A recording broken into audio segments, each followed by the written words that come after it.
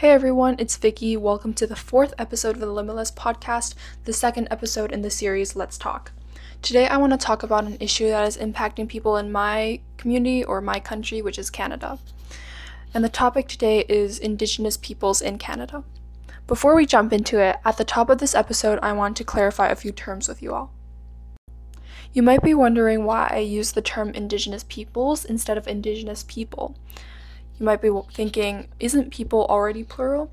The reason why we use Indigenous peoples is that this recognizes their incredible diversity and their Indigenous peoples' diversity of groups, which includes hundreds of culturally and linguistically different communities. Another term that is very prevalent, yet also controversial, especially in Canada, is the term Indian. You'll find the term Indian used in many official contexts because there is an act called the Indian Act that is still in effect in Canada.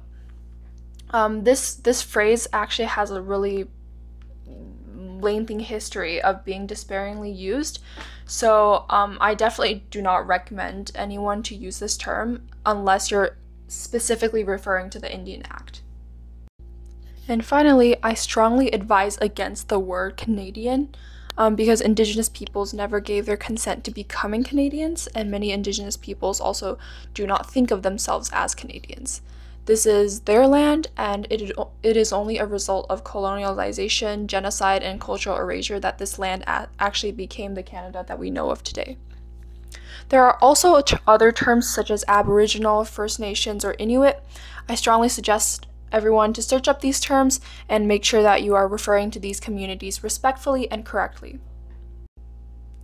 The reason why I wanted to talk about this today is because I feel as if people are not doing enough from what I've noticed in my community and my country. In Canada, we often do what is called a land acknowledgement, where we acknowledge that the land in which we reside on is not ours, but Indigenous communities. While land acknowledgements are certainly important, I feel as if we need to do more than just that, and more than just talking, and each of us needs to play an active role in truth and reconciliation. I'll tell you why I think we're not doing enough. The water issue in Indigenous reserves have been an issue for a really, really long time, and their life expectancy is 20 years younger as of 2023 compared to non-Indigenous people. In regards to this issue, the United Nations states, quote, "Lack of access to safe, sufficient, and affordable water, sanitization, and hygiene facilities has a devastating effect on the health, dignity, and prosperity of billions of people and has significant consequences for the realization of other human rights." The fact that Indigenous people still lack basic human rights in 2023 is really mind-blowing to me, and the fact that the government and these sorts of authorities have promised so much to these Indigenous peoples, and they committed to truth and reconciliation, but they never actually put this into action. Now, discrimination of Indigenous peoples have obviously happened for a very, very long time, from oppressive policies to microaggressions to all these sorts of things. But this discrimination especially rings true for Indigenous women, because gender-based violence and human rights violations have been deeply, deeply ingrained into our system and has deeply impacted Indigenous communities across Canada. According to the Assembly of First Nations, quote, "Violence occurring today against Indigenous women and girls is systemic and is a national crisis that requires urgent, informed, and collaborative action. Indigenous women make up of 16% of all female homicide victims and 11% of missing women, even though Indigenous people only make up of 4.3% of the population in Canada."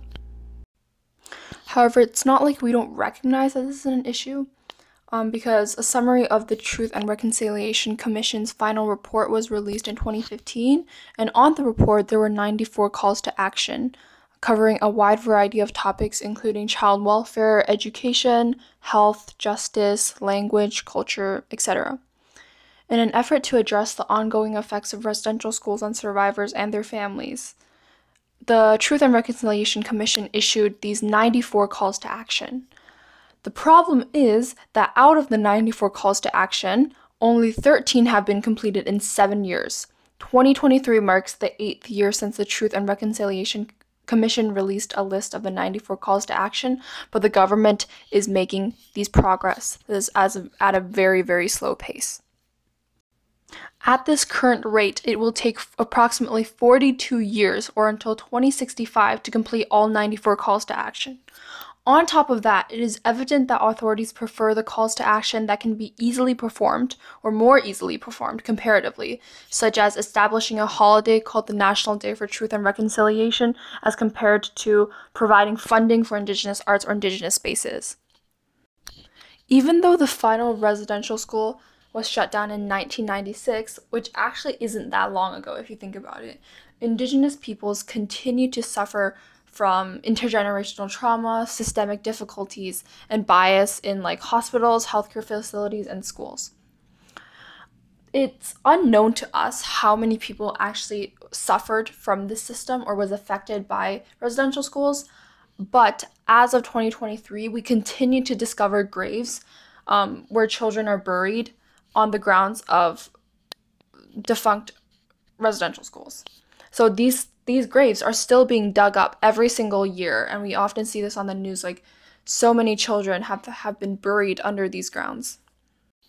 I really encourage everyone to go listen to Indigenous people stories, Indigenous voices, and educate yourself on their culture and history. It's important to know as you do this that different groups such as First Nations, Inuit, or Métis people have a wide variety of perspectives and diversified culture. So be aware of that as you support Indigenous literature, Indigenous-owned brands, and film and TV. I also recommend to everyone to listen to music or watch films that are authentically created by Indigenous peoples because they are more likely to have a more accurate portrayal.